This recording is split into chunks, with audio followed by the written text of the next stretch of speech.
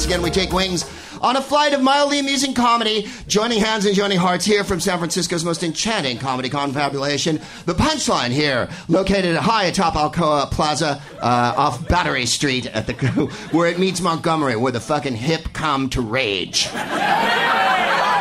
It's New Year's Eve. Upon this recording, it'll be 2016 by the time you listen to this, and everything in your life will have changed. You'll have decided once and for all not to buy an Apple Watch. And for that, I love you. Watches work just as well. I don't really want to talk to my watch like Dick Tracy that much, you know what I mean? And I know I'm losing half the crowd immediately, which I intend on doing as the new year starts. The first reference of the year is a Dick Tracy reference. Some people are like, was that the Madonna movie? Other people are like, grandfather, what's it like to live embalmed in a sarcophagus? It's awesome, I'll tell you that. I never get old. I'm as fresh as the day I was entombed. And Dick Tracy was a policeman. I guess it was from the 30s or whatever. And then there was a kind of a flat cartoon from when I was a kid, like the 60s, early 70s. And it had Dick and then his assistant, whoever, I can't remember. He wore a two-way wrist radio, and Dick Tracy wore one as well. And they would communicate over their wrist radio, which in, I guess, the 40s was like, that's off the hook, right? That's just inconceivable. Fucking, that's like having a device that you talk into and you can look at people's face while you have a phone conversation with them. Thank you.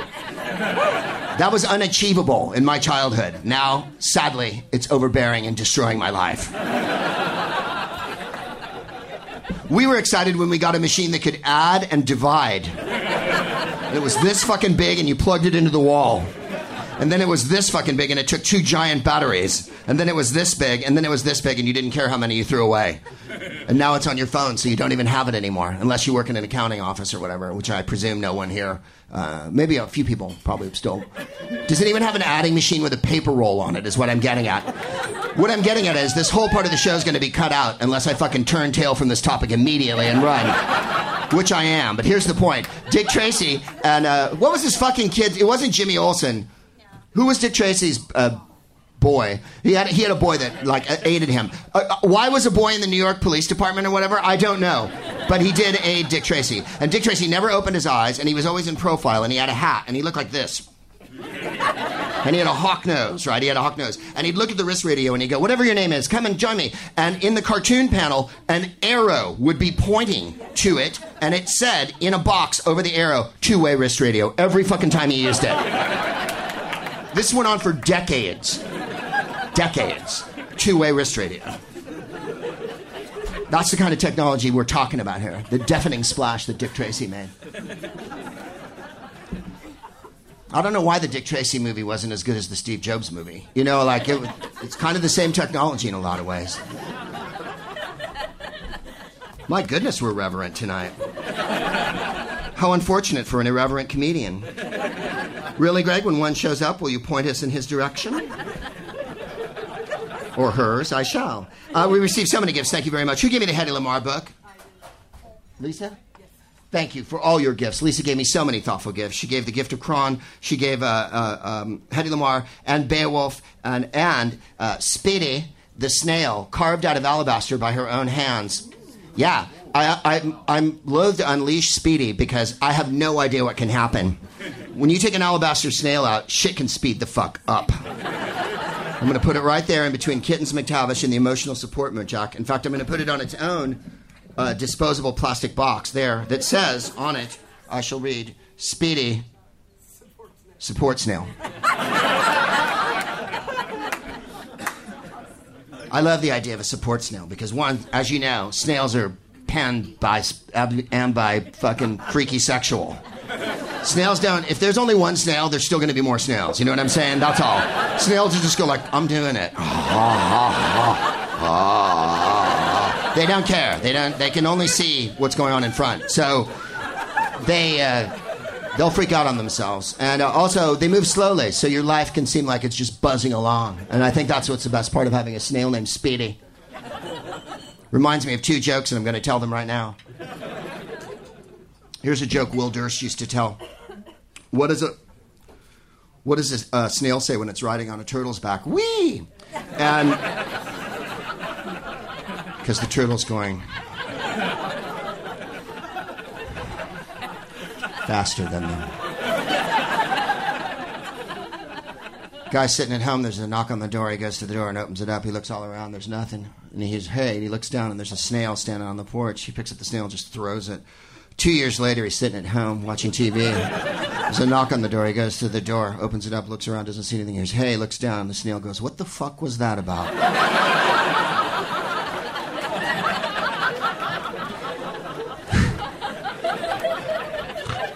I'll be in Olsen and Johnson's Hellzapoppin' all weekend if anyone needs to hear some other jokes from the 50s. I got man-eating tiger. Oh, I got a million of them.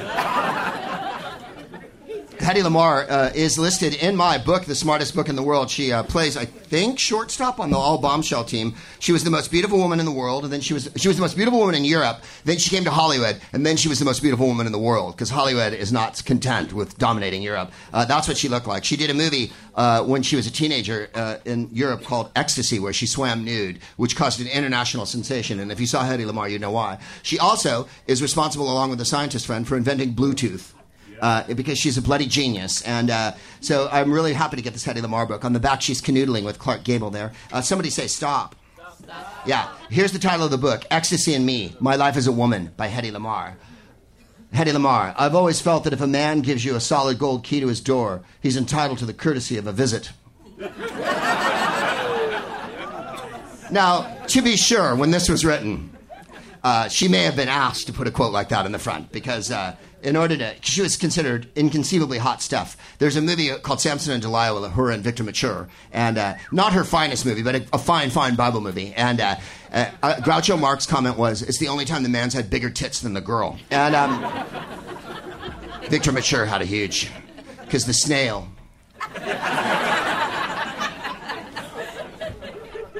Everybody okay? I realize we're in a post-Christmas I saw my relatives for a couple days malaise here. I'm trying to raise you out of it with some cornball humor. But what I'm getting is kind of a cross-current of there's a concern that this isn't going to happen tonight, one. And two, there's this horrible Berkeley element that I'm getting, like kind of I'm getting an overarching what if you say something wrong thing or whatever. It is to be fervently wished. Maybe you're mistaking me for other comedians. This isn't going to get out of hand and after. This isn't a Trump rally. You know what I mean? Unlike Trump, I'm not running for Fuhrer. I'm running for pot monitor. So I went to work my first American film. The script by John Howard Lawson was good. I was Gaby, a romantic, set against a romantic North African background. She's always in exotic movies. There were many warm moments to it, and one of them was Boyer crooning C'est la vie to me in his arms, Charles Boyer. My big break came in all the places in wardrobe. The wardrobe mistress wanted to add a touch of sophistication to my dress, something that would lend mystery yet dignity. We experimented, but nothing seemed to do it. Finally, I suggested varying the headgear. In a bit of mad inspiration, I shaped up a white turban. It was just the touch we needed. This notoriety caught on like the Beatles' long hair. Turbans came into style as a direct result of Gaby. And just as the phrase, "Come here, Mr. Christian," came out of Mutiny in the Bounty, so did "Take me to the Casbah" from Algiers became an oft-repeated phrase. Though for the life of me, I can't remember the exact line being used in the picture. It isn't. But people always used to say, Charles Boyer, it wasn't "Take me" either. It was "Come with me to the Casbah." Thank you for this book. It's fantastic. Any book with a Charles Boyer story and how she popularized turbans. You'll notice later Lana Turner wears a turban in The Postman Always Rings Twice, and turbans pop up all through the 40s. And Hedy Lamarr wore a turban like very few people wore a turban. This is Beowulf, and it's one of the great legends in white people history. And Beowulf is a hero, and he slays the Grendel, and he saves the people of the land and whatnot. I don't know when it was written. I'm guessing early Middle Ages. I'm just taking a wild stab on that here. The very first part is written in some bizarre language that it was written in initially. And so the lettering is... it's a Hobbit talk at the beginning there. Wow. Somebody say Beowulf. There we go. Let's see here. See if we can find a hot Beowulf part. Why are you taking your glasses off? I thought you needed them. Because there's no fucking light up here and I can't read it and I don't want you to turn the lights up. If there's too much lights, I explode like a Star Trek episode and I turn to dust like that Twilight Zone. Then came the press of liegemen, passing brave to the flood. They bear their ringed mail, their linked battle sarks. The land warden marked the earl's return as he did before. He greeted not the strangers with fierce words from the cliff's crest, but rode toward them and said that the Vader folk, the spoilers in their gleaming mail, were welcome as they fared to their ship. Wow. I'm sure that Tolkien read this over and over again, obviously. Then Beowulf bade bear up the wealth of princes, the trappings and the plates of gold. It was not far thence for them to find Hegilia, the son of H-R-E-T-H-E-L.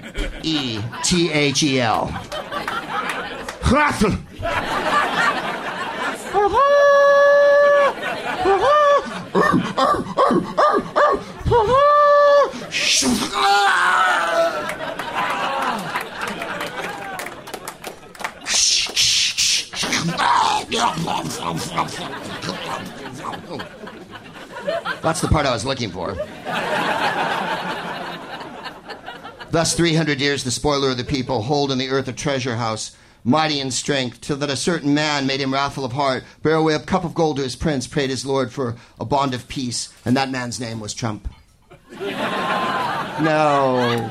His name was Crump. Thank you very much for Beowulf. It's very, very exciting. Thank you all for all your gifts, Lisa.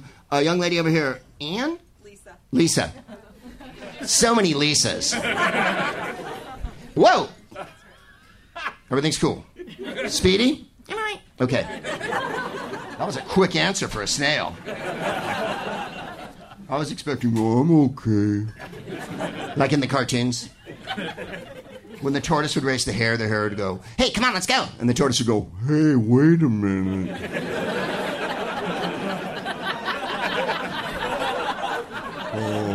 I haven't figured out what...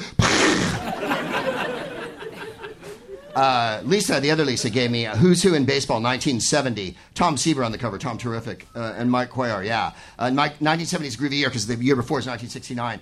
Normally I would say stop, but she's pegged certain pages here.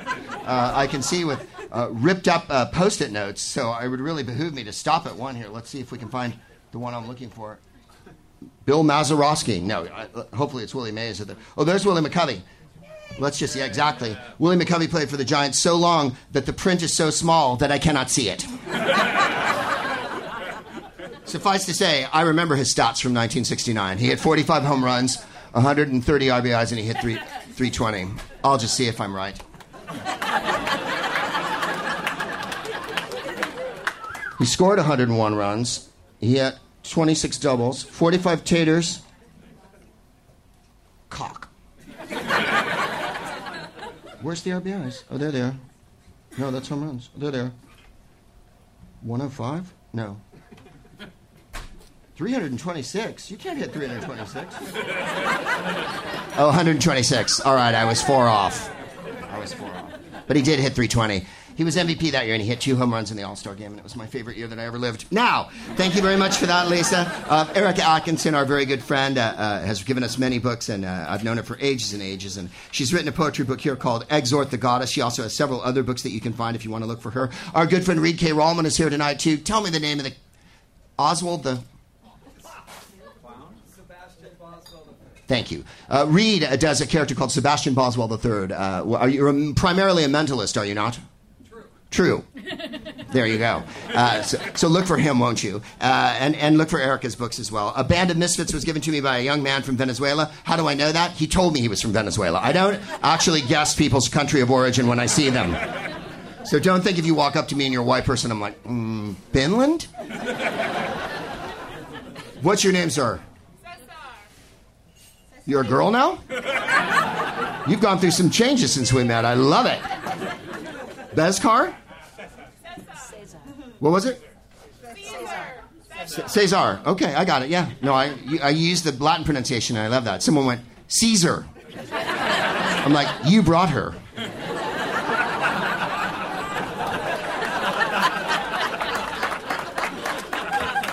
This is the 2010 Giants story, and we've talked way much about the Giants on the show, but I thank you very much for this. This was the team with Jonathan Sanchez and Aubrey Huff and Cody Ross and, Tim Winscombe. It was little Timmy Jimmy's biggest year and all that jazz, so really fantastic. Thank you very much for this.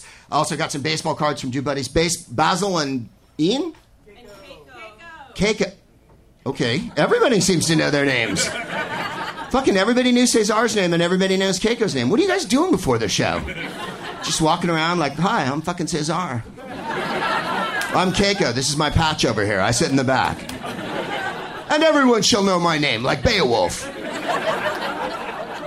Well, I bid you welcome. Thank you for these baseball cards. They're so very awesome. A young lady in the front row gave me Hamilton, the musical. It's a musical about Alexander Hamilton. He's on the $10 bill in case you want to orient yourself. What was your name again? Marcy, thank you so much for this. Alexander Hamilton was also shot in a duel. You may remember Dick Cheney had that duel with the guy he was hunting with years ago. That older fellow. But Dick Cheney, I dare say, will never have his face on a $10 bill the way Alexander Hamilton took us a couple slugs from Aaron Burr and then passed away shortly thereafter. He wasn't vice president. He was a very... one of the more progressive founding fathers, quite frankly, and a pity to lose Alexander Hamilton because while Burr was a politician of the highest caliber and Washington, I mean, this is if you listen to, you know, when you read like Gore Vidal history books, you have to take them with like a bag of salt. You know what I mean? Like a man bag of salt because... In his book, Burr, he talks about Washington and he goes, there's Washington again looking like a fucking tart. You know, like with a powdered wig on, crooked and his teeth sticking out and fucking rouge all over his cheeks. And he calls Thomas Jefferson Massa Tom through the whole fucking book, right? Yeah, Massa Tom, right? And then he goes down to Monticello and there's black slaves with red hair everywhere. And he's like, really? You know, because Burr was... Jefferson's vice president, but he's horrible about all the founding fathers. But the truth is, or some sort of white people truth, Hamilton argued to have women put in the bloody Constitution and Declaration of Independence, and that got fucking shot down and shit like that. So thank you very much for this. Hamilton the musical. What's that other one? 1776. Much better. There are very few musicals about the Revolutionary War, and. Thank you for laughing. I appreciate that. The rest of the crowd's like, what's the Revolutionary War, man? The dollar bill and the 100 are going to be your guidebook on the Revolution. Go to those two. They cover a lot of the ground. By the way, women didn't do anything during the Revolution. They sewed the flag.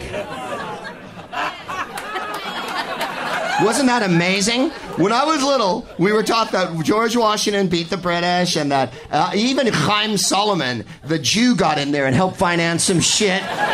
Lafayette, the Frenchman, came over, the Marquis, to help everybody out. Von Steuben was a fake Pole who came over and pretended he was a Prussian and drilled the troops. Kosciuszko, the Polish artillery commander. There's all these, Mad Anthony Wayne and all this. And Benedict Arnold, who was a superb junior officer on our side and then flipped over for the British. And then, oh my God, we made him into this horrible villain. And all he did was fucking change sides to the fucking side he thought was more corporately funded, quite frankly. He was like, I never see boats stop coming from England. I think... And on this side, there's a lot of molasses.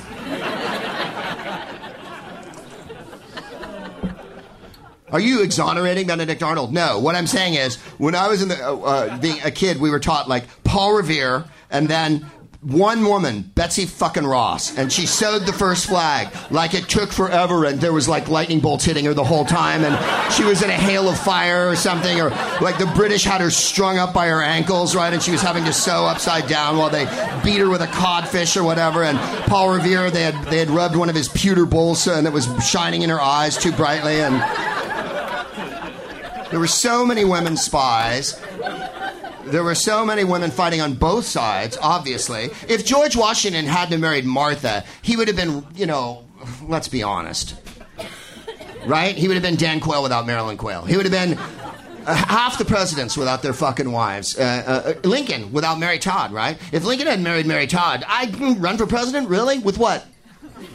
With your money, being a country fucking lawyer in Illinois?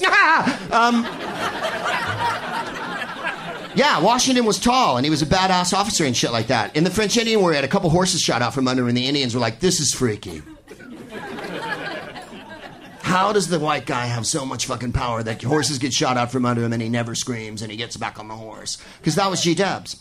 But if he hadn't married Martha, the plantation and all that, I don't think so. Martha Custis had mad bread and bankrolled the whole fucking thing. And if you didn't know this, he took expenses. He didn't take a salary. Washington took expenses from the Continental Congress. So he made a couple $100,000 during the war. Right? Like people, really? Yeah. He didn't get like $18 a week in a pay packet or whatever they were spending then, 4 crowns and a sovereign or whatever nonsense people were fucking spending in those days with a Sam Adams, you know, and you slap it on the counter and whatnot, and someone pours you a tankard of ale and you go, oh, everybody gather around, we're going in the back room to talk about sedition. And then when you spoke, you had to put one hand here. We're able to speak freely now, but in those days. More's the fucking pity, right?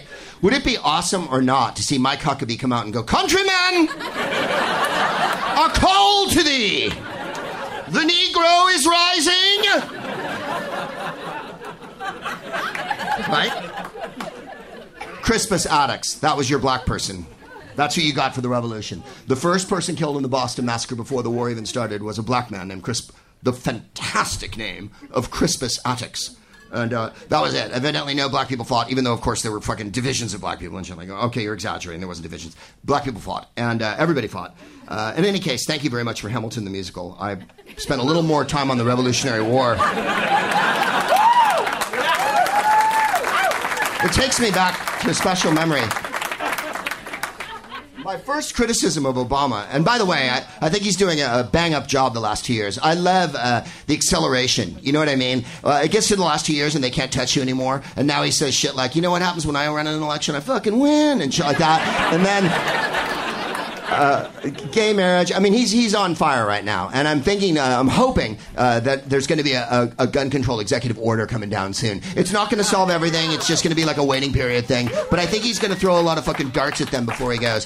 And if he closes Guantanamo, and I'm really, really hoping he does. He's been promising for fucking 10 years. But if he does close it, imagine, I hate the expression game changer, but let's just talk about the terrain of the election coming up. If there's a mandatory waiting period that the Congress can't contest, and fucking Guantanamo's closed. What are they going to do? Now you've already heard that they're going to start a war with Iran. They're going to revoke Obamacare. They're going to revoke Planned Parenthood. You've heard all the things they're going to do. We're going to have a war with Iran if a Republican is elected. That's on the agenda for what's going to fucking happen. And there's not going to be any more Planned Parenthood. They're going to defund it, right? I mean, they've said all these things. Obviously, these are just campaign promises. But are you really going to say, if they close Guantanamo Bay, we're fucking reopening it? I mean, that's a toughie, right? In anyone's book. In anyone's book. You have to fucking get everybody together. I know you guys rolled the fences up and the force feeders and all that shit, but break that shit out again, all right? Clean that shit off. We got some innocent teenagers to fucking force feed. Let's do this. We got democracy to fucking enact and protect. What are we, savages? We're America. We're a moral beacon to the world. The prison camp. With no due process.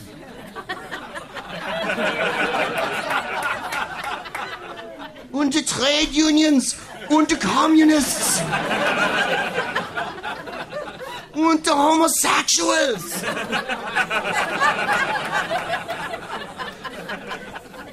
We will make America great again. Diane gave me this. It's a blanket. It's a blanket with a card. For your blanket fort in the fortress of Pripyat. Thank you. It has a quote on it. Will you hold this for me? Oh yeah, pyrotechnics.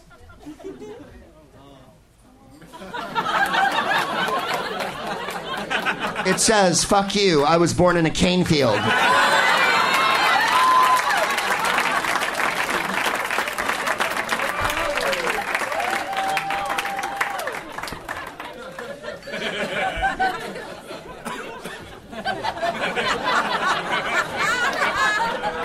Broadcasting live from a blanket fort here in San Francisco, with only Speedy the emotional support staff at his back. The Proopcast has finally begun this episode. As the presents have been discounted for and the airing of grievances has already been had. I'm far too hot and I'm sweating from the bridge of my nose already under this blanket fort because this is made of a space-age polymer that they take into the space station with them when they sleep upside down and swallow their own toothpaste. I'm losing consciousness. Can't breathe anymore. Becoming too warm. Won't someone open a window? Can't find my way out. I can only see a black thing in front of me. Here, I'll lick it. Oh, that's how I got this gig.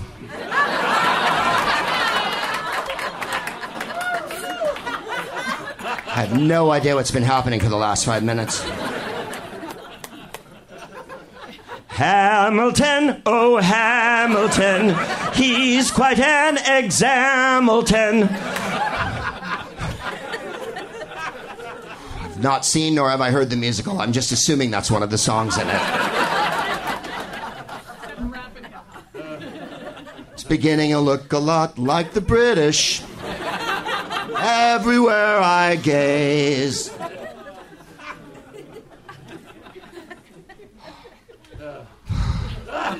Never give a man a blanket when he's under the lights. That's what my father used to tell me. Oh, I've forgotten this book. One last book. How to Generate Life Electricity. She's marked the pages. What was your name, darling? Christine. Facts concerning glame. Or is it glame? It quickens the pulse. It gives an intense brightness to the eyes. It gives a glow of health to the face. It enlarges the pupil of the eyes, which is a sign of vital power. Fucking A.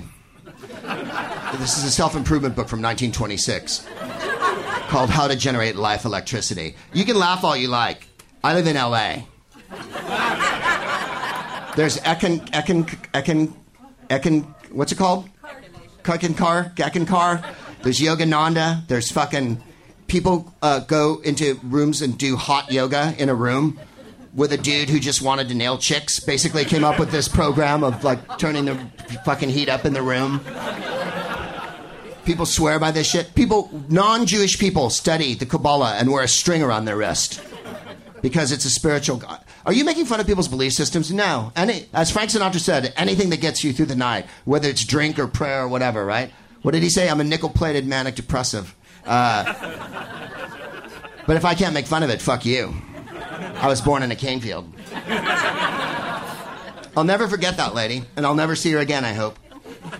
That was my favorite event of someone being thrown out of a show, because that was during the Maui episode, and we were in Maui. And from the venue where we were playing, you could see the island of Kauai over there, or Lanai, rather. And, no, the one that's owned by Larry Ellison. And it was in the sunset over there, and a gentle tropical hibiscus-scented trade wind was blowing through the venue through the entire night. And this woman was thrown out of a podcast because she was roaring drunk, and was carted atop the bouncers like this, like Roman style, like parade style, out the door. And as she was carted out, she yelled, "Fuck you! I was born in a cane field." Then they threw her out into the street. It was an open-air venue, so you could hear her. Also, she was thrown into Hawaii on a balmy fucking night. It's different than leaving the Punchline on New Year's Eve, you know what I mean? You leave the Punchline on New Year's Eve, someone's keyed your car, someone throws a bottle at you, someone from San Leandro barfs near you, you know what I mean? You're thrown out in Hawaii, you're in paradise. She was literally 20 yards from the ocean. She could have just gone to the ocean and dunked her feet in and gone like, ah! Fuck everyone, I was born in a cane field. She was high. She was high before the show started. I know, because I was high, but she was high. I think it was her. I went over to the bar and she was like, "What's up? You better be fucking funny tonight."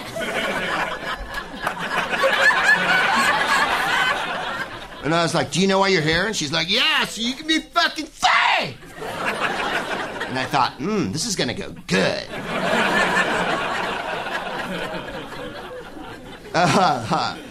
We must start the show. We really. Can I have another vodka-flavored vodka? Beverage? Yes, I'm drinking it out of a coffee cup. Because that's LA sobriety. No, I really think you got a lot of great concepts there. Take this home and work on it for a while. I'll just be hiding in my blanket for it. I belong to a support snail. Well, I wouldn't call it a cult. We're a group, and we meet every week, and it's all about land-going mollusks. I said, can I have a vodka? I know everybody in the audience is like, there's no way they could bring it that quickly, Greg. That was supposed to be funny. Thank you, my darling. Thank you so much. How very kind of you. Cheers. Thank you so much. Everybody take 5. Joking, of course. Do what you like. 2015, what a year, right? Everything awful happened that could possibly happen, but we're not going to dwell on that tonight. We're going to try to move forward into 2016 with a fresh, clean slate and all that. But how can we, Greg, knowing what's happened in the past? Because we have to be grown-ups about this and at once understand that history is continually evolving and unfolding, and then in 20 years' time we'll have perspective on this like we do on Reagan. And thank you. It's been more than 20 years since Reagan. All right, then Clinton. Really? Everyone's going to make those noises? You know what? I was going to start off on a positive note, but you people are harshing my mellow so fucking hard. God, I miss Great America down in Santa Clara. I'm just going to talk about shit that's not here anymore and it'll never come back. Like the love that was in your life. Don't ever yell at me. I didn't even hear what you said. It sounded like let go of the pie. And if you said that, right on. I don't know what you said, but it sounded in my deaf world. Because this is what I hear like Lemmy heard before he left. You know what I mean? Like his hearing was like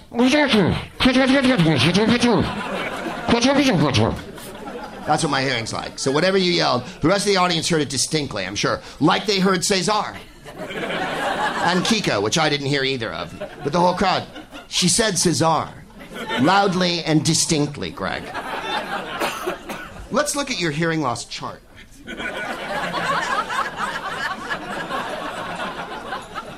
Right? These are women's voices here. These are the lower men's voices sounds here. Why won't you take the cap of the pen out of your mouth? Why won't you get your own fucking podcast? Because you lack the fucking confidence.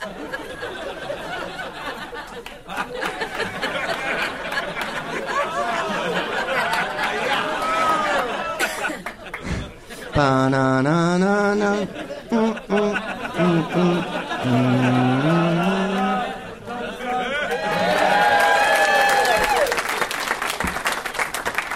That portion of the show was brought to you by Stanley Kubrick. Yeah, thank you for... What did you yell out? Yeah, no. Timing is the essence of heckling. I gave you the chance and you chewed it. I still didn't hear it. Speedy, what did he say? Well, I've been listening to the show so far, Greg. I'll be honest. I can have sex with myself and create an entire race. You can destroy me with salt. After listening to your meanderings, I honestly don't fucking get it. It's a mystery to me. There must be 1 million podcasts. Most of them are entertaining. Some people don't have so much of an ego and they have guests.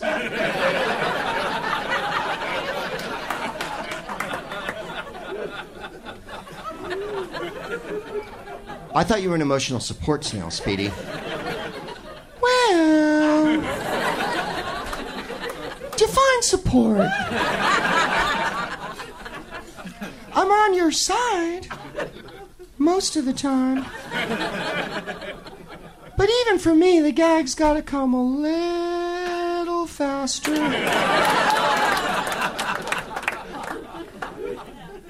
Speedy, take some pine. Take some plastic. Whoa. Oh, yeah. No, my fucking reflexes are Razor, Sharpeno. Carol Doda passed away this year. She's swirling in the heavens. She's doing more than swirling in the heavens. She's rising on a piano in the heavens. She's being lowered from the ceiling in the heavens. Carol Doda was a legend here in the Bay Area, particularly in San Francisco. What did she do, Greg? What didn't she fucking do? Initially, I think you could call her an exotic dancer. I think that would be what we would call her trade. She had enormous chests, which she was very famous for in the olden times when women didn't have as much plastic surgery on a regular basis, when everyone didn't have as much plastic surgery on a regular basis. And I did a gig with her when I was very first doing stand-up, and I had no act whatsoever. I can't remember what year, 80, 81. We were at some horrible club, the 181 on Eddy Street. And, yeah. I have friends here tonight. We could talk about the 181 and what happened there for a really long time. But we're not going to. I'm going to tell you a brief and amusing story. So I go. My friend Pat had a band. And he goes, we're playing, Carol Doda hired us. And I think they got like $150. And we've learned like 10 songs. And we're going to do them with Carol Doda. And it was All of Me and Be-Ba-La-Lula. Those are the only two I remember. She sang 8 other songs too, but I don't fucking remember what they were. Because I remember All of Me, because it went like this. All of me. Why not take all of me? Can't you see I'm no good without you? Take my arms. I'll never use them. Oh, yeah. That's how... I didn't say she was a singer, you guys. I said she was an exotic artist. Yeah, and that's how she had a very gruff voice. I introduced myself. Hello, Ms. Doda. My name's Greg. All right. It was like meeting Joey Ross from Car 54. Ooh!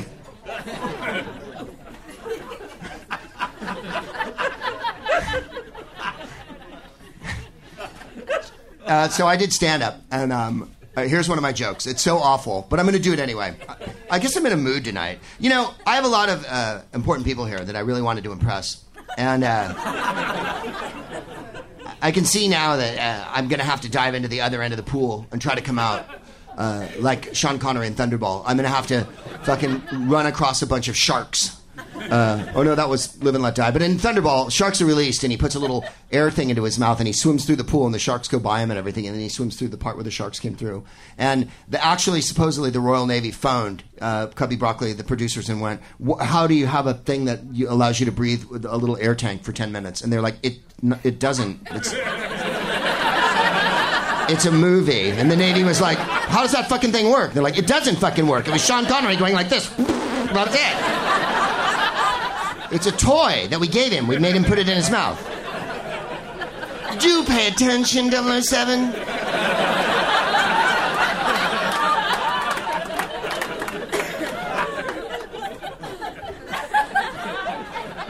Tempted not to tell the joke now. It was so long ago. It was one of the Kennedys. One of the grandchildren, and he was running for office in Massachusetts. And I said, he's doing a lot of this. He's doing a lot of this hand movement to show that he's, a powerful speaker and stuff. I guess it's better than doing this when you're a Kennedy, right? And the crowd, oh, yeah. Oh, I'm edgy. Fuck you. Fuck you. So... all the people there that came to see Carol Doda at the 181 Club were jaded, coked-up hipsters. And they all sat in their vintage clothing like this with their legs crossed smoking cigarettes, right? This was in the 80s. And when I did that joke, and then I did a couple other horrible fucking jokes that I'm not going to do now, and they started to do this. They started to go, right? They started to clack me, right? They tried to clap me off. And I went, oh, I get it. You're trying to clap me off. Well, fuck you. I'm not going off, right? And I had nothing to back it up with. I had no material. I had maybe 8 minutes of material. The highlight of the evening, I think, was that my roommate at the time got up, and Carol had the crescendo of the show after she sang Be-Ba-Pa-Lula. Be-Ba-Pa-Lula, he's a baby. Be-Ba-Pa-Lula, he's a baby. Be-Ba-Pa-Lula, he's like a baby. Be-Ba-Pa-Lula. He's like some gravy, bee-bop-a-lula. It's like a baby with some gravy now, some gravy now, some gravy. All right. He's the boy with the flying feet. At the crescendo of her performance, she asked for a volunteer from the audience, and I, at that point, was seated in the audience, drinking heavily, with Jennifer, by the way. And my roommate at the time volunteered, and he got up, and he was he carried a little more weight than most men want to carry when this is about to happen to them. She ripped his fucking shirt off and poured oil all over him, and tied him to a chair and kicked him over. So it was a pretty good night. I received $50 and a burrito. I remember the burrito. $50. And I wore a hat and a checked coat. You didn't live through the 80s like I did and shit. Girls on film. Oh, yeah. Oh, no. It was so on. And I ran so far away. Oh, yeah. At the 181, it was more like... If you want to ride a white horse. If you want to be rich, you've got to be a bitch. And then awesomely, rich, bitch.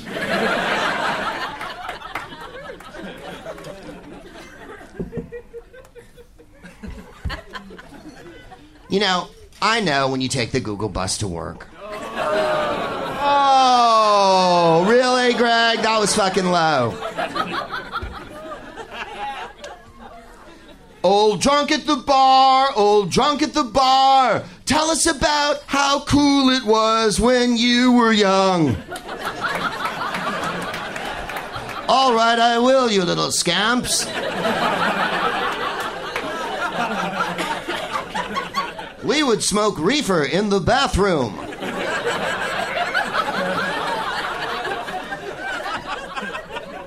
I remember being at the what was that fucking place we used to go on Haight Street? The I-Beam, thank you. And I was in the I-Beam in the bathroom, and I wasn't doing drugs. I was simply urinating in the stall. And the stall next to me got kicked in. But I was high.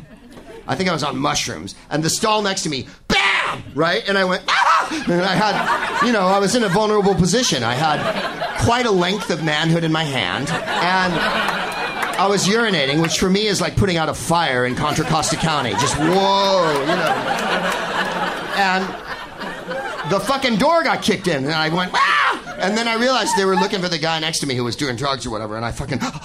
And I came back out, and they had a pool table in one room at the I-Beam, and then a dance hall in the other room, and we used to go there all the fucking time. I saw a million shit bands there, and a million good bands as well. And we would just take drugs and go and dance and shit like that. And then they would play, what was it, Pete Shelley from the Buzzcocks. I'm thinking, you a shy boy, you could be my boy. Don't you know that you're a homo sapiens too? Oh, yeah. And this is the line that I think will key you into where we were coming from in the 80s. Homo superior in my interior.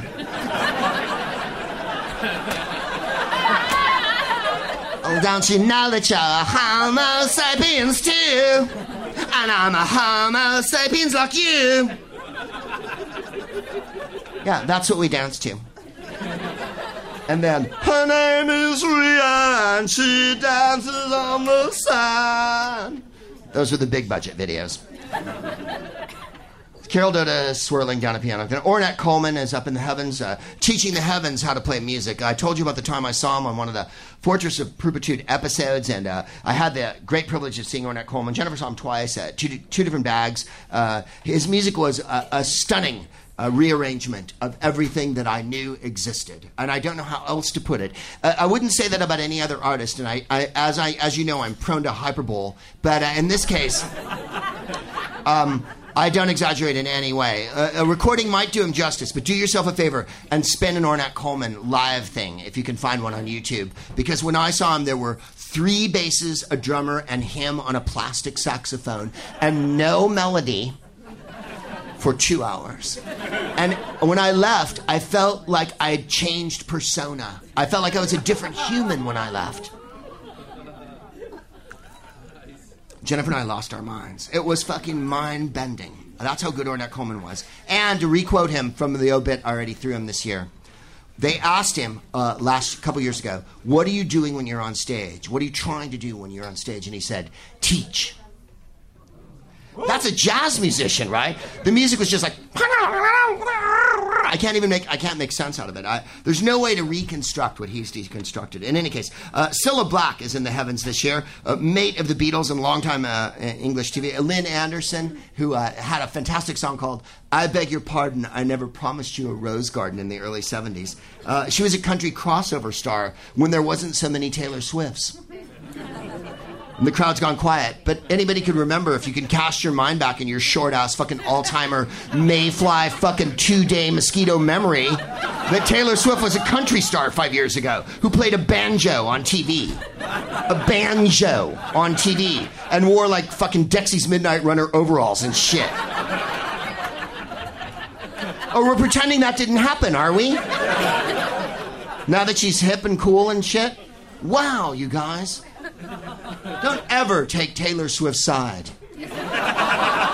in a genre against me again.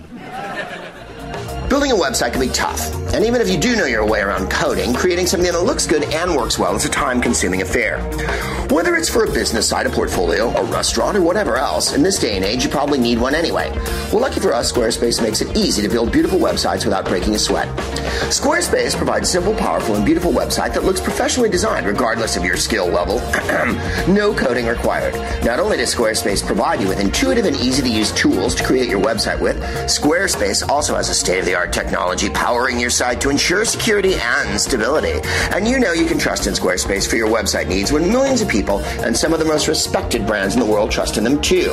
I tried to build a website before Squarespace was available, and I had to use water because it was a steam-powered website. Seriously, you can't beat the ease and simplicity of Squarespace. Squarespace gives you 24/7 online support and a beautiful website for only $8 a month. You can even get a free domain if you buy Squarespace for the year. So what are you waiting for? Start a trial with no credit card and start building your website today. When you decide to sign up for Squarespace, make sure to use the offer code PROOPS, PROOPS, to get 10% off your first purchase. And to show your support for the smartest men in the world, because that's what we do. We thank Squarespace for their support of the smartest men in the world Proopcast. Squarespace, build it beautiful. James Horner. Oh, we got to him early. Hey, Kyle, are you back there? Will you spin that, James Horner? James Horner did 1,000 movies, including Titanic, right? And he passed away. He's in the heavens now. If anyone's ever seen the last scene of the movie, if anyone's ever seen the movie Glory with Denzel Washington, Matthew Broderick, Andre Braugher, Carrie Elwes, there's loads of actors in it. It's a movie about the 54th Massachusetts, which is the first black regiment that's in the Union Army officially, right? And they go on their mission, they do their training, they have white officers, and in the very last scene where they have the futile attack against the fort where they're all certain to die, this is the music, and James Horner wrote this. And I don't know if you're familiar with Carl Orff's Carmina Burana, but that's what this reminded me of. And every time I watch the end of the movie, one, I burst into tears and cry like a child. But secondly, this music's amazingly stirring, and I don't know why I wanted to play this part of James Horner. He's in so many... He said that he wasn't a jazz musician and not a pop musician, that he was basically classical, and that he didn't use a piano when he sat down to compose a movie. He had paper, and he'd write things on it, and he'd free associate until he came up with an idea for a score, which I found very interesting. Will you crank this up just for a second? Did anyone see this fucking movie, or am I the only person? Okay. This is the part where they're coming up the sand dunes and the Confederates are firing down on them, and it's nothing but a fusillade and guys lighting grenades and throwing them down, and the Union Army. Then they break through the fucking breastworks and fucking fight their way up with bayonets, and then and Matthew Broderick's dead. Carrie Elwes is leading the troops with a fucking sword, and Morgan Freeman's next to him. Crank this shit up just for a minute.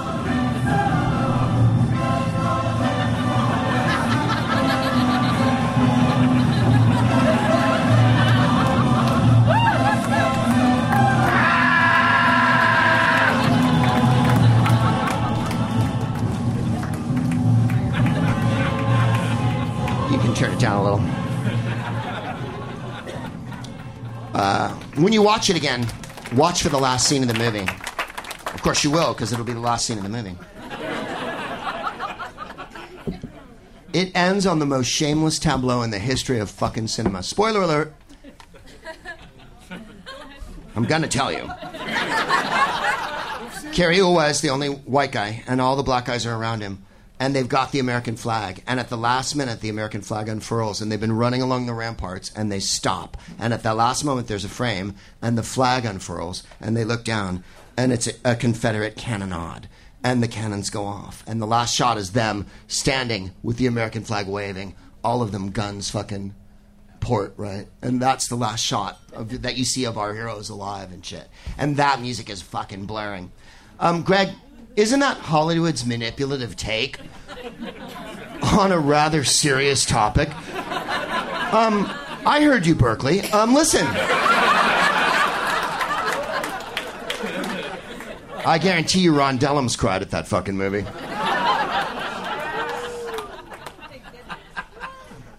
Errol Brown, Benny King, Ron Moody, Hollywood Lawn. Yeah, fucking Hollywood Lawn. She's most recently. Jack Ely, the rockabilly star. Leslie Gore, fantastic advocate for women's rights and awesome pop singer. Steve Strange, you may remember from the New Romantics, speaking of the 80s. Andre Crouch, the gospel singer. Cynthia Robinson from Sly and the Family Stone. Dean Jones, That Darn Cat, and Herbie the Love Bug 1 and 2. Christopher Lee, there's nothing Christopher Lee didn't bite. Leonard Nimoy. No, there's no replacing Leonard Nimoy. We've tried. And we can't. When you need a giant alien with green blood and pointed ears who goes live long and prosper, you need a giant Jewish actor. Leonard Nimoy was that actor. Minnie Minoso, Clark Terry, the first, he played on the White Sox mini teams. He was on the Go-Go Sox. Minnie Minoso was a superb athlete. Clark Terry, the jazz musician. Bob Simon, the newsman, God rest his soul. Taylor Negron, a comedian and a gentleman and a scholar, and an absolute devastating loss. A wonderful actor and a marvelous human being. Melissa Matheson, the screenwriter. Mary Ellen Mark, the wonderful photographer. Julian Bond, who did almost more than any human did in this country for civil rights. Omar Sharif. Yeah, there's no... Omar Sharif is... we were watching Dr. Zhivago the other night just because every time David Lean gets in trouble in the movie, there's a close-up of Omar Sharif going... with his mustache. Watch Lawrence of Arabia, that's all I'm saying. It's really long. And I don't think a woman has a line in the movie. I'm not kidding. It's a 3-hour movie with an intermission and an entr'acte and an overture and a score at the end. I don't think one woman has any lines in the movie. Some Arab women go like this at one point. Like, that's it. But other than that, I don't think a woman speaks a line in the movie. It's not about you guys. In other words, it's about people and humanity. So... I'm just saying. The scene where you're introduced to Omar Sharif, he comes riding in a camel from the horizon. And the scene takes maybe 2 minutes for him to ride his camel across a desert. And he shoots a guy, and the whole thing happens and all this. And it's astounding. It's a wonderful shot. And David Lean, the director, said that he wanted to make the shot like 3 times longer. And that the studio went, that's 5 minutes of a guy riding a camel. And he's like, yeah, but at the end, when he takes off his thing, it's Omar Sharif. And one more time with this story, and I'll only tell it one more time. Omar Sharif apparently met Peter O'Toole on the set of the movie. And they would go into town, meaning they would go into, like, Jordan or whatever, to drink on the weekends, or Cairo. And because they were shooting in Jordan, I guess, and Morocco. Imagine Peter O'Toole and Omar Sharif. There's 2 good-looking guys. I wonder if they got any chicks. When they met... Peter O'Toole said to him, what's your name? And he said, Omar Sharif. And Peter O'Toole went, no one is named Omar Sharif. I shall call you Fred. And evidently he called him Fred the rest of their life. He also said my favorite thing ever. He was in a movie with Keanu Reeves and he went, yes, Keanu. And someone went, it's Keanu. And Peter O'Toole went, one gets the idea.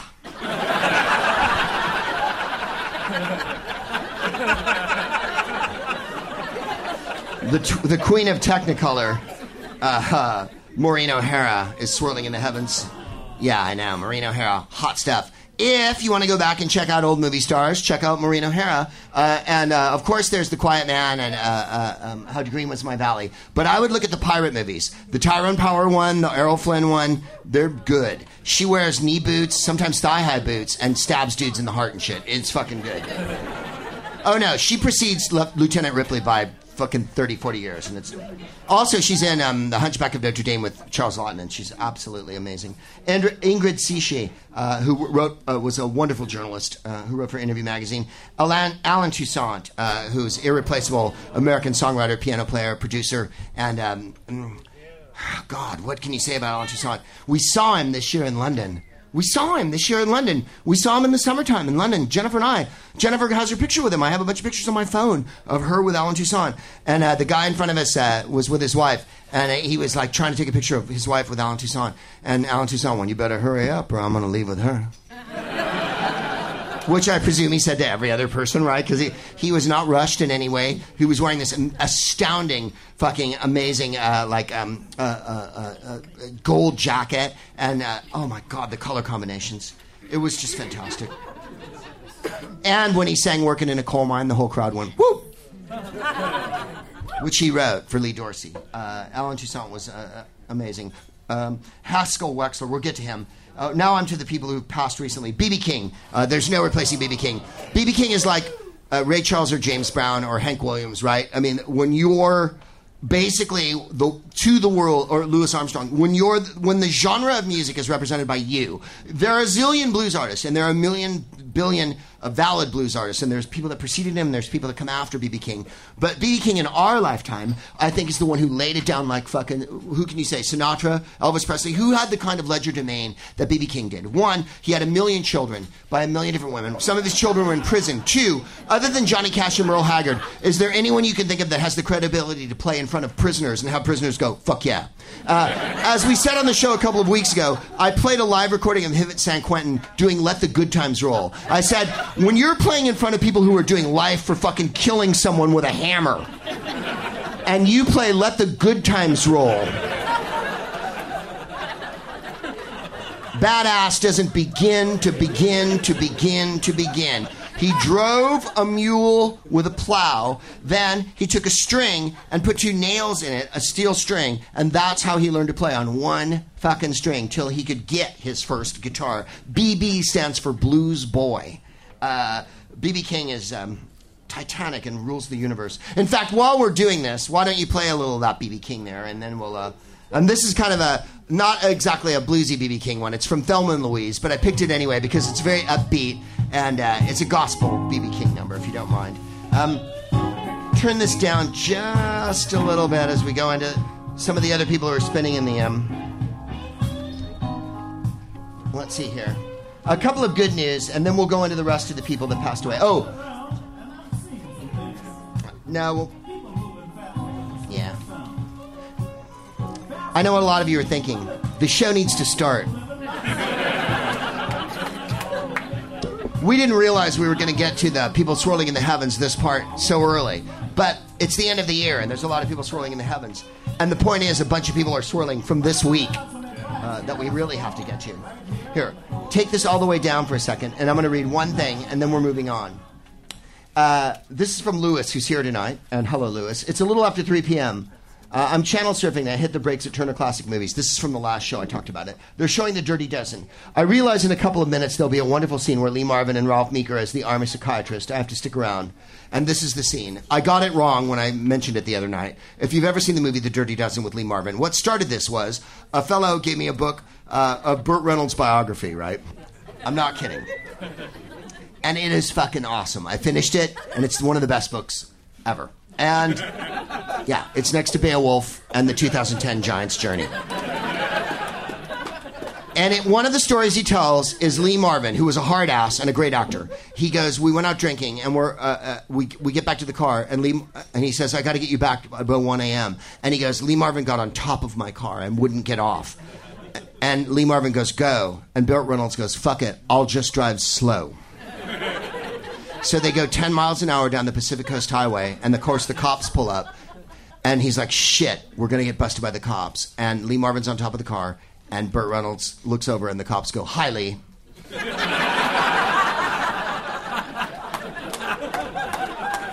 Lee Marvin talk like this. You don't like to be pushed, huh? Ah. This is what the scene is. It's the Dirty Dozen. He has 12 psychopaths. He has to take on a special mission to destroy a Nazi stronghold. I didn't say the movie made sense. I said it was awesome. Are you going to talk about any movies that women are in? Not much tonight, evidently. It's Lawrence of Arabia and the Dirty Dozen. This is like watching movies with my dad in 1970. Patton's on in a minute. Sit down.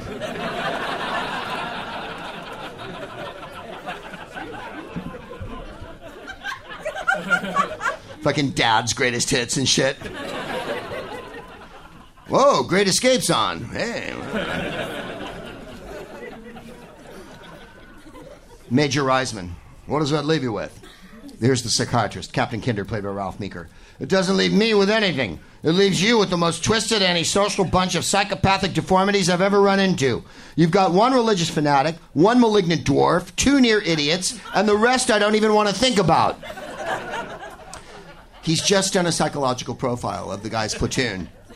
One malignant dwarf, two near idiots, and the rest I don't even want to think about. Greg, am I crazy? Or is it possible that the Nunnally Johnson, who wrote the script, had a momentary Nostradamus-like flash of future insight and was writing about the 2015 slate of Republican presidential candidates? Thank you, Lewis. Absolutely fantastic. An amazing year this year for a lot of reasons. Gay marriage was made legal all over the United States.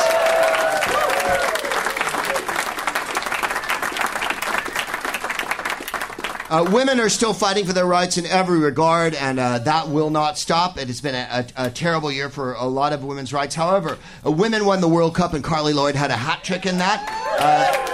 Serena had one of the biggest years any tennis players ever had in the history of ever. Oh, Yogi Berra. I missed out on our Yogi Berra. This one's from... Not a gal. Not a gal. I know. We're going back. Goaltender Shannon Zabatos made 33 saves for the Columbus Cottonmouths Saturday evening. This is from the CBC website last week, making her the first female goaltender to register a shutout in a men's professional hockey match. Goaltender Shannon Zabatos, 29-year-old, made 33 saves during the game, moving the team to 8-9-4. The two-time Olympian is playing her second full season with the Southern Professional Hockey League team, taking over starting duties in the fall of 2014 after a two-game stint. Zabatos holds an 18-16-14 record of 4. She plays goaltender for the Canadians women Olympic team in 2010 and 2014, where she won gold in Vancouver and Sochi. And she's on a professional men's hockey team. She's the first goaltender to have a shutout in professional men's hockey. She's in the SPHL, a 9-team professional league based in the southeastern United States. That's what the Canadian paper said, based in the southeastern United States. That's the South. That was the Columbus Cottonmouths, by the way. That's Columbus, Georgia. That's the southeastern part. That happened last week. And there you are. I'm skipping that part. It's too... Well, let's not. Let's talk about it ever so briefly, because we haven't had a boring preachy part yet. And aside from all the positive things that have happened, it was an extraordinary year for tragedy, obviously. There was San Bernardino, there was Paris, there was Oregon, there was countless different episodes of mad people and the madness of guns in this country and all over the world. And as I've said before on the show, all we can do is carry on, 1, and 2, make our feelings known. And by that I mean take part in democracy. How do you mean by that? There's only one thing, as I've said again and again, that people respond to that are in power, and that's the wielding of other power. How do I mean that? Financial power and voting power. And the only power that you have is to take part in this democracy by not buying the things that you oughtn't buy, or that you rather that you shouldn't feel that you should buy, encouraging other people not to, and to support the people that express your opinion as your elected officials. And also, you can constantly hector, write, and do ground level work at all times to get things changed. And they are.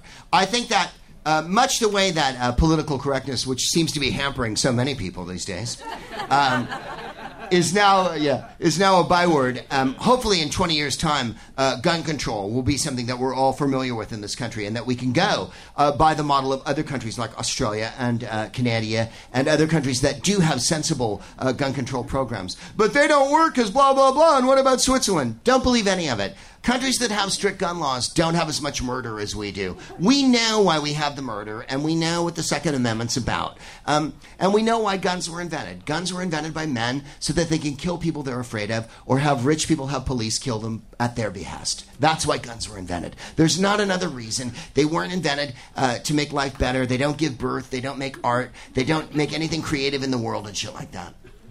I don't mean to put it in just blank terms. Should there not be guns? That's an impossibility. Let's deal with the reality of what we have and jazz like that. Understand a couple of other things. I'm sure that you're all sensitive to this, but very terrible rulings went down in Sandra Bland, Tamir Rice, and Freddie Gray's case this week, as well as what's going on in Chicago every week of the year. Understand that it's not a matter of all lives matter. All lives do matter. However, that's a convenient white people way of putting it. The reason why there's a Black Lives Matter movement is that black people are shot with impunity again and again and again, constantly, time and time again, and are never respected. And that's not an aberration. It is the system in operation. This is standard operating procedure. What's going on now is what has to be changed. It's not a matter of this, oh my God, I can't believe it's happening again. It's happening again because it's programmed to happen again.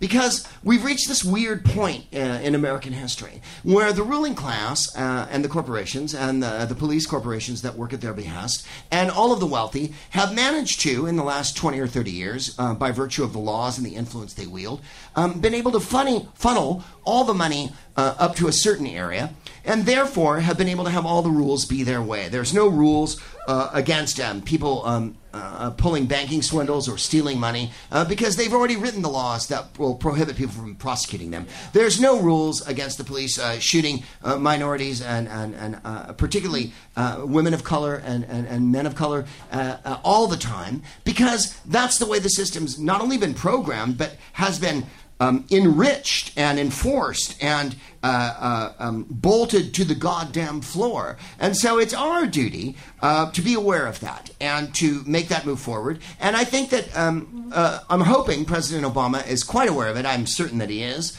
in these last year, and that we can do kind of a headlong slide into the next election. And whatever you're going to vote for, and I never tell you who to vote for, and you know where I stand. I'm a Hillcat through and fucking through. Now, I love my Bernie people, and if you don't want to vote for Hillary when the election comes, that's your fucking prerogative. You do whatever you like. I would never tell you who to vote for. Understand this. There's going to be 3, maybe 4 Supreme Court justices picked by the next president. Now, look at the ones that Obama has picked. He picked the brilliant Ms. Kagan, Justice Kagan, and the brilliant Sotomayor, right? Look at the choices Clinton made when he was president, and look at the choices W made when he was president. That's all I ask you to do as a sentient human being, and understand that agendas are being pursued vehemently and with great money and malice aforethought. If you think they're not, they are. And that's how things change. They really do. The Roberts Court supported Obamacare, and the Roberts Court supported gay marriage. So it's not always a cut and dried situation, but understand that for every Roberts who's moderate every once in a while, there's an Alito and a Scalia and a Thomas. You get where I'm coming from on this. And that they are intractable in so much as they have already been programmed. Co-opted, given their orders, whatever you want to call it. I hesitate to be Mr. Conspiracy and go, they've been bought and sold, and why don't the United States tell us that there's aliens in Roswell? And, I don't... I just want to try to speak to sort of the truth again and again. When grand juries clear policemen of shooting black people, it's not an aberration in the American legal system. It is what the legal system in America was designed to do. What the justice system in America is designed to do is punish the poor again and again and again and absolve the rich from any responsibility of any crime they might commit. Is this justice? No, not in any way. Is this comedy? No.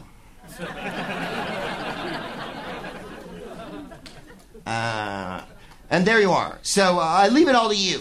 And I only leave you with hope in your heart, I hope. Because, as I say so many times on the show, again and again and again, when I was little, if you told me that a woman would be running for president against a hunchy Jewish guy who shouted a lot,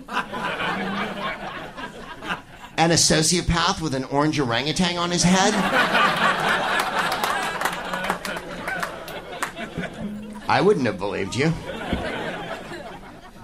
I watched Humphrey run against Nixon when I was a kid. That was freaky. George Wallace ran in that election. So if you think Trump's a new thing, he's not. This whole, I don't like black people, I don't like Mexican people, I don't like women, I don't like John McCain because he got captured. I don't, that crazy shit? The crazy shit that you think is beyond the pale of crazy shit? It is, one, beyond the pale of crazy shit. The things that the Republican Party has not denied or sought to divide from themselves, or Jeb Bush in his own inflammatory fucking Admiral Akbar way that he's been doing,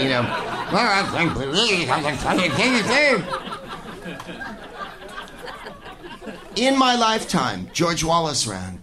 In a lot of people's lifetime in this room, there were Dixiecrats and Strom Thurmond ran. This is a through line in American politics. Teddy Roosevelt became a third-party candidate over 100 years ago. And in a last-ditch effort, when he was a bull mooser, tried to include women and black people to beat William Howard Taft, right? And it didn't happen. But it can happen, and it does happen. We've had a black man as president for 8 years. Whoever the next president is, let's hope it's not someone with no vision for the future. When people talk about making America great again or going back to what we used to do, what we used to do was slavery, penury, and fucking complete horror against women at all times. And let me just go back to something that I was very lucky enough to say earlier in the year. I can't find it on my sheet, but I'll fucking, who cares? I wrote a book this year and I did a book tour. And one of the best things I got to do was go around the country and meet people and go around Europe and talk to people. And I got to do CBS Morning, which is this morning show on CBS, which is owned by a giant corporation. And I was put on Saturday morning and they let me on with my book. And they asked me a question about my book. And they said, what's going on in the world? And I said, the most important thing in the world are women's rights. And they let me say it on a corporate TV show in this country this year. That happened. I'm not saying it's a breakthrough or that I'm a hero. I'm saying this. What's going on in the Middle East and the refugee situation coming from Syria? What's going on in the United States with the suppression of people by the police? What's going on with the economy of the world? These are the real issues. Planned Parenthood and babies getting cut up on tables and all that shit. All the nonsense that when you watch the Republican debates, you feel like you're watching an alternative universe. And all issues are women's issues.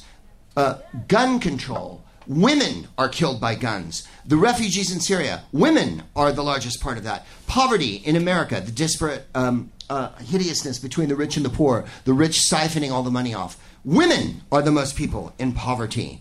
So understand that every issue, war, economy, the legalities of the world, anything that's going on, the overarching, overriding issue is that women are at the center of everything. And that women are the ones who are the bear the brunt of all of these things. Murder, poverty, and war are born by women and are managed by women at all times. I can't express that enough. And I don't understand why everyone doesn't see it that way. Not because I'm blind and I'm so righteous in my glory that all I can see is the giant light that's shining off the top of my head all the time like a coal miner. It just seems painfully obvious to me. There's, 70, 80 women in the Congress in the United States? So what the fuck are we talking about, you guys? Well, I don't like women run and play the beach. The Supreme Court has 3 women. They asked Sandra, fucking Ruth Bader Ginsburg, who's badassador of the universe, how many women should there be on the Supreme Court? And she was like, what? And they go, well, how many women's enough? And she's like, you never asked that when there were 9 men. When there's 9 women on the Supreme Court, that's when there's enough. When all the women fill up Congress and the Senate. When there's a woman president, that's when there's equality. That's when there's enough. But I don't like her, and she did this and she did that. I dig it. I didn't like a lot of men who were president. I didn't like a lot of men who did a lot of shit all the fucking time. It's not a matter of that anymore. It's a matter of looking inside your heart and going, I've got to understand that not only are women equal, they have to be treated as equals. But what does that mean? That means letting them hold office. That means letting them express their opinion. That means letting them have their legal rights. That means not killing them all the time.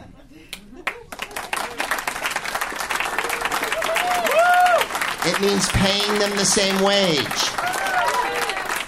It means not using language that you wouldn't use against men, against women. I want to hear that men are ugly and old. I want to hear that men aren't fuckable. I want to hear that men aren't hot.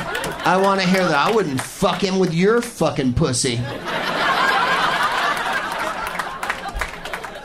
Right?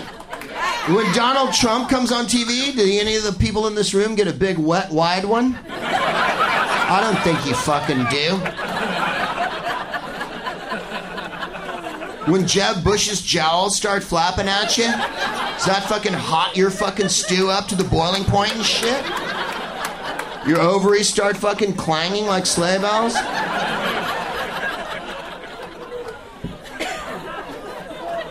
I'm fucking serious.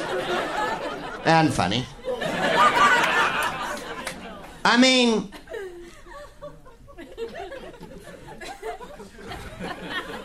Bill Cosby finally got arrested today.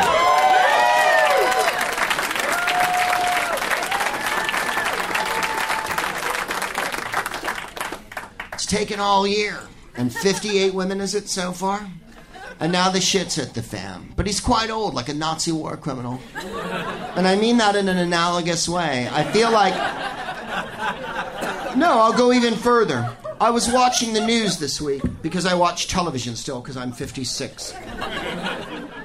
And on the news, on the BBC, they were showing the South Korean comfort women were finally given a fucking, like, little bonus by the Japanese government, and the Japanese government apologized to them. Well, how many of those women are still alive? They were comfort girls, as they were called, in World War II. World War II was 70 years ago. So in order to have been a comfort girl, I'm sure there's some that are 85, 90, 95.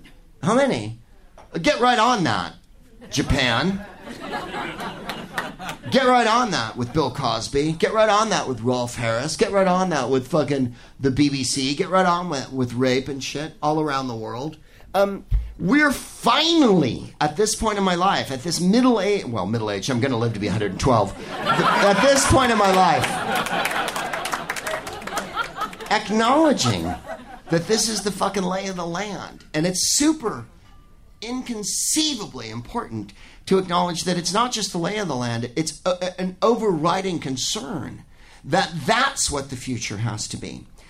If, no matter what you believe, if you were 11 right now and you were a young woman, wouldn't it be exciting to know that the future was going to be different for you, and that people who were sexual violators, and that people who oppressed you, and that people who wouldn't pay you, and that people who made war against you, and that people who wanted guns to be readily available so you could be shot all the time, the number 2 cause of death in pregnant women in the United States is murder. And wouldn't you be glad to know that that was changing if you were a young person, and that then in 20 years you had something to look forward to? I look forward to it. That and the polar ice cap melting and Marco Rubio floating away. You know what I'm saying. And I think you dig it more than anyone else. Ellsworth Kelly is swirling in the heavens. You're making a giant leap here. Yes, I am.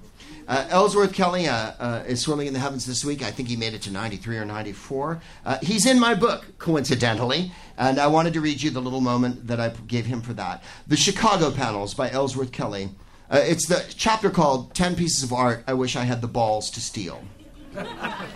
Ellsworth Kelly worked with a camouflage unit during World War II and eventually became an abstract painter and sculptor. He works in shapes and monochromatic canvas. He is a brilliant colorist, and this orange triangle, one of a series, is in a hallway at the top of a staircase. It would go perfectly in a home, say, like mine.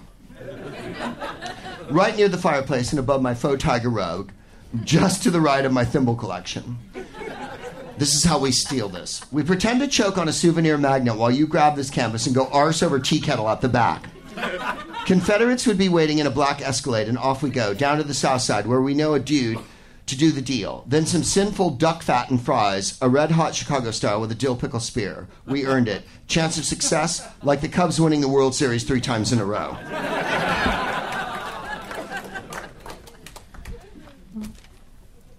Awkward segue, but it's the segue I made.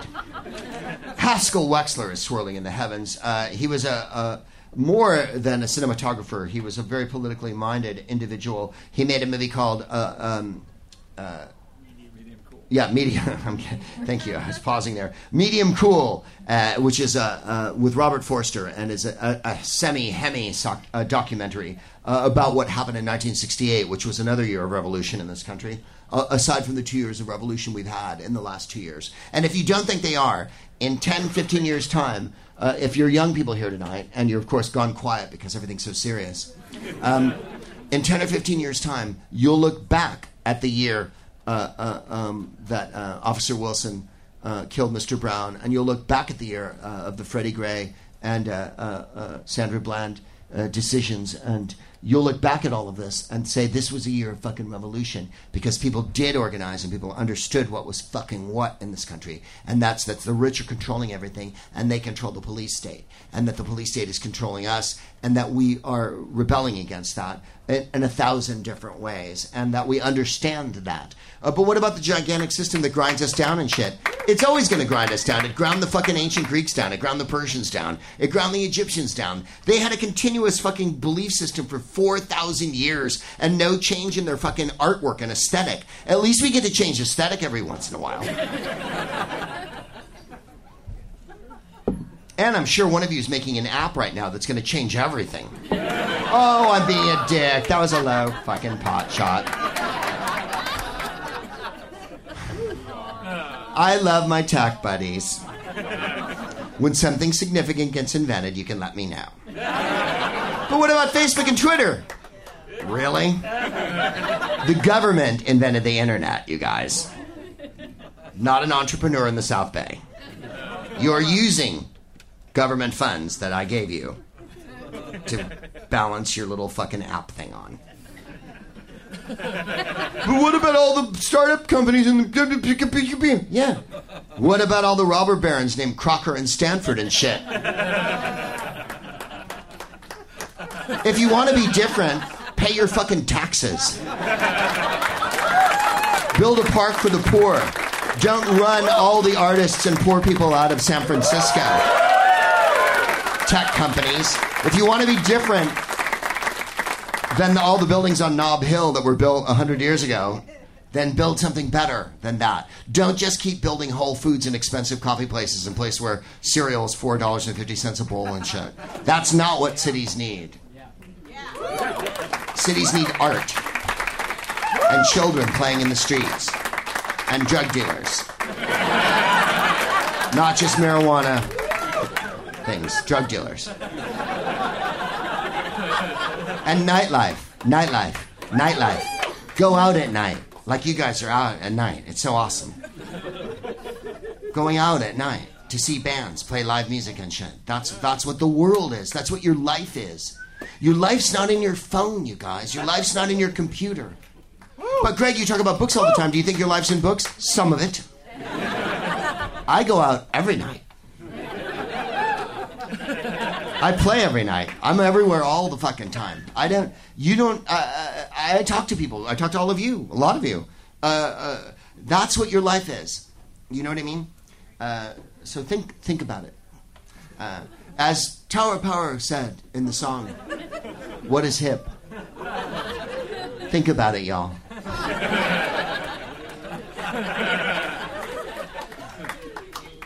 But I love my phone. I know. Love people. Love women. Your phone's a tool. And if you're on it all the time, so are you. Haskell Wexler made documentaries. Introduction to the Enemy, Shot in Vietnam with Jane Fonda, No Nukes, Target Nicaragua, and Inside a Covert War. He wrote and directed and co-produced Latino, and lensed the Michael Moore satire Canadian Bacon in 1995. He also made, of course, he used the first Steadicam in Bound for Glory, that wonderful Hal Ashby film about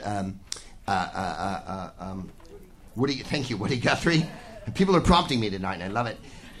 It was not surprising he hooked up with Elia Kazan to shoot America in '63. He went on, he worked with every fucking director ever. In any case, here's my Haskell Wexler story, very, very quickly. A couple of years ago, Jennifer and I were at the TCM Film Festival. And the night before, we had gone to the AFI Film Festival. And at the AFI Film Festival, we'd seen Sidney Poitier show In the Heat of the Night, which was shot by Haskell Wexler and directed by Norman Jewison, who's not Jewish. He was Canadian, but his name had the word Jew in it. And it's a wonderful picture with Sidney Poitier as a black cop who's in a southern town with a southern police captain named Rod Steiger. And they butt heads, and then Rod Steiger realizes that he's a Philadelphia detective and he needs him to help him solve the crime. So he does. Haskell Wexler shot it, and it's a very sweaty movie. It's an inside movie. They're in cars, they're in cells, they're in houses. It's an extraordinary movie about race relations, and it's an extraordinary movie about men and women and civil rights. And Haskell Wexler beat the shit out of it when he shot it. It's a very unusual movie for the early 60s because no one smokes a cigarette through the whole movie. I happen to notice that. Usually in the old movies, everyone's smoking all the time. Rod Steiger chews gum frantically through the whole movie like this, while he's saying lines sometimes. Like that. So, we're at the TCM Film Festival. The night before, we'd seen Sidney Poitier. Who fucking shows up backstage but Albert Maysles and fucking Haskell Wexler, right? Because they're going to show Gimme Shelter, which we're there to see at a midnight showing. So we're introduced, and we'd met Albert Maysles. I've told that story before, and I won't tell it again. But Haskell Wexler's there, wearing jeans, boots, a leather jacket, and shades. He was 90 then. We're introduced to him, and I went, Haskell, we saw Heat of the Night last night, and it still looks fucking great. And he was like, really? And then they showed Gimme Shelter, the documentary that the Maysles brothers made about the Rolling Stones at Altamont, right? Just an hour and a half this way. And I point this way to orient you. It's across the Bay Bridge, and it's that way. And Haskell Wexler said that Hell's Angels called him after the movie and said they were going to stomp the fuck out of Mick Jagger and Albert Maysles and everyone and kill everyone and beat their shit down to the ground.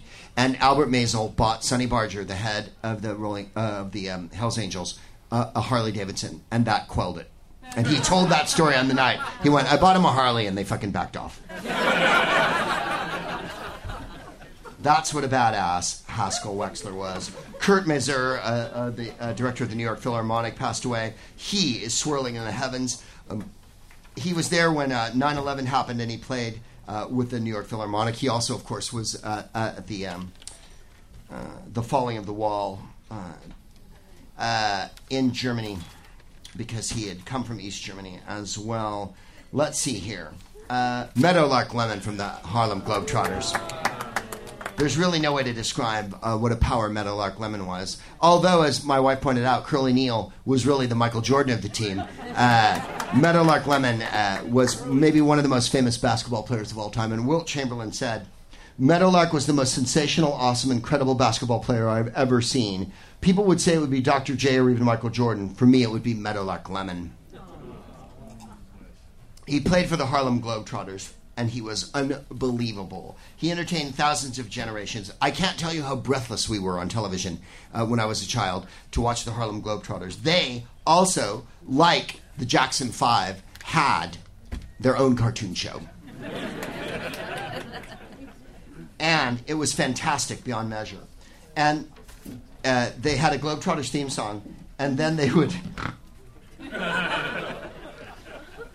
there'd be an action sequence where they'd be playing a game or whatever, and this was the song they played. And it was written by Neil Sedaka, I'm not kidding. I go bouncing, bouncing, bouncing, bouncing all over the world. Like a honeybee goes from rose to rose, I go from girl to girl. So if you want to play a game, catch me if you can, 'cause I'm bouncing, bouncing, bouncing, is the life of a traveling man. Yeah. Choo-choo, whoa, globetrotters, choo-choo, whoa, whoa, yeah. That was the fucking theme song. The Globetrotters are an astounding and confabulation. In any case, he's swirling in the heavens tonight. Here's what I wanted to get to, and then we're going to go off into this good night. Yes. Lemmy from Motorhead passed away. And I wasn't a huge Motorhead fan because I felt like they did one song over and over again. However, I'm a fan of many other groups that did one song over and over again. Lemmy's humor and humanity, his wisdom and wit, I think have made him an amazing rock star over the years. The Ramones and AC/DC had basically made the same album 52 times. But as Lemmy pointed out, Chuck Berry didn't change, so why should I? And said that his idols were Chuck Berry and the Beatles, and for that I love him. If you've ever heard a Motorhead song, they're all kind of loud. And he was in several other groups, including Hawkwind and I believe Fastway and whatnot. In any case, he did a great deal of drugs, and he drank quite a lot. For about 30, 40 years. And he was unrepentant in that regard. And for that, I worship him. Not just for the drugs and the drink, but for a lot of other things. He didn't buy a castle, and he didn't buy a home in Sherman Oaks, California. He didn't, have a family and pretend to be sober. He didn't do any of the things that all rock stars feel like they have to do, like live as a giant count or whatever. Or, as Ozzy Osbourne once so awesomely said on his show, I may have been fucked up and tried to kill my wife, but at least I'm not fucking Sting.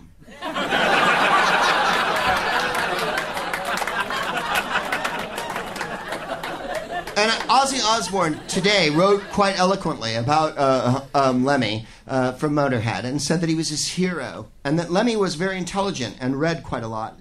He was born at the end of World War II and really played it the same all the time. And there's a certain integrity and honesty to that that's just unavailable in other performers of any stripe or of any genre that I think makes him stand alone. Are you venerating him?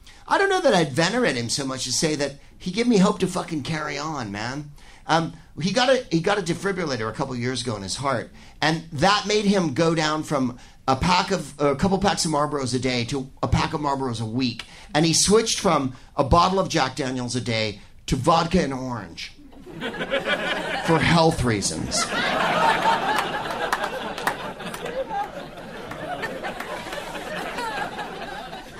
And carried on taking methamphetamine, which was his drug of choice, which I would recommend to no one. And he said, I don't think that you should, it's okay to do the occasional line or two, but as Lemmy said, don't make it your whole life.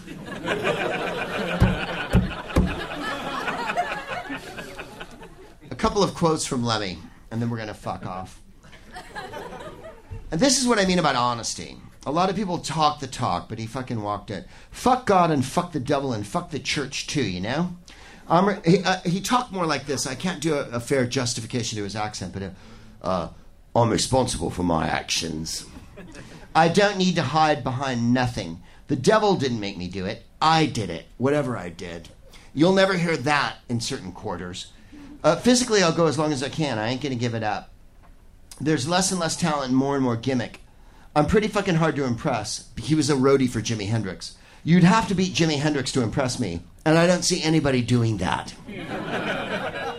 The only thing interesting about religion is how many people it's slaughtered.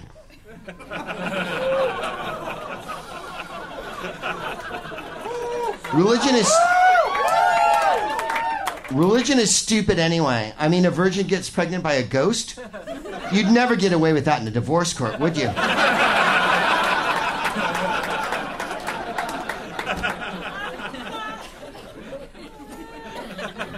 I don't think it's fair to be waving your prick around when people don't mind or people are minding their own business and might not want to see it. Truer words were never spoke. If you didn't do anything that was good for you, it would be a very dull life. What are you going to do? Everything that's pleasant in this life is dangerous. People don't... there's a magazine in England that said I screwed 2,000 women and I didn't. I said 1,000.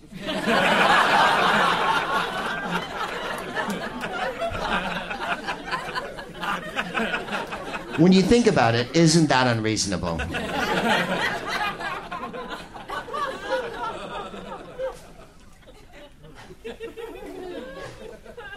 Someone just went, ew.